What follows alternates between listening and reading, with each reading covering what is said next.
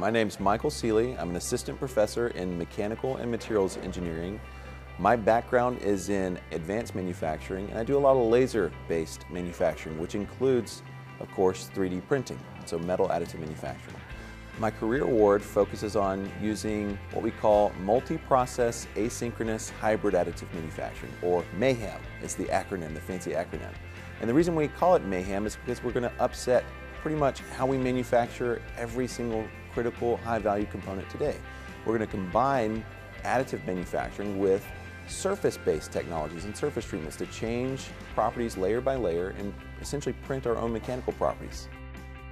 I started in this research area because I have a personal connection to it. I have 2 screws in my elbow that were put in when I was about 2 years old. The problem is that they're permanent. So many years down the road, I'm to a point now where I'm going to have a second surgery to get these taken out. Nobody wants to pay for a second surgery. Nobody wants to go through a second surgery.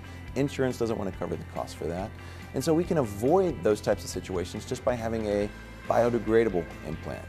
And so that's what we're focused on, is eliminating the need for these second revision or removal surgeries by using a biodegradable metal implant, which is kind of innovative in itself. But at Nebraska, what we're doing is stepping it up a notch and making it to where we can tailor that degradation to each individual patient.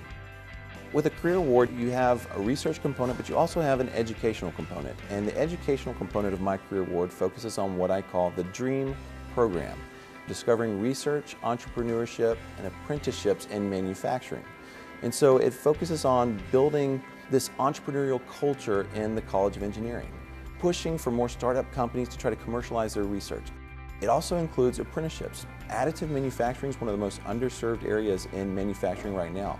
We're also building upon the partnership that we've had since about 2014 or 2015 with Navajo Tech. Native Americans remain one of the most underserved communities when it comes to higher education. So we're really trying to build what I call transnational research experiences.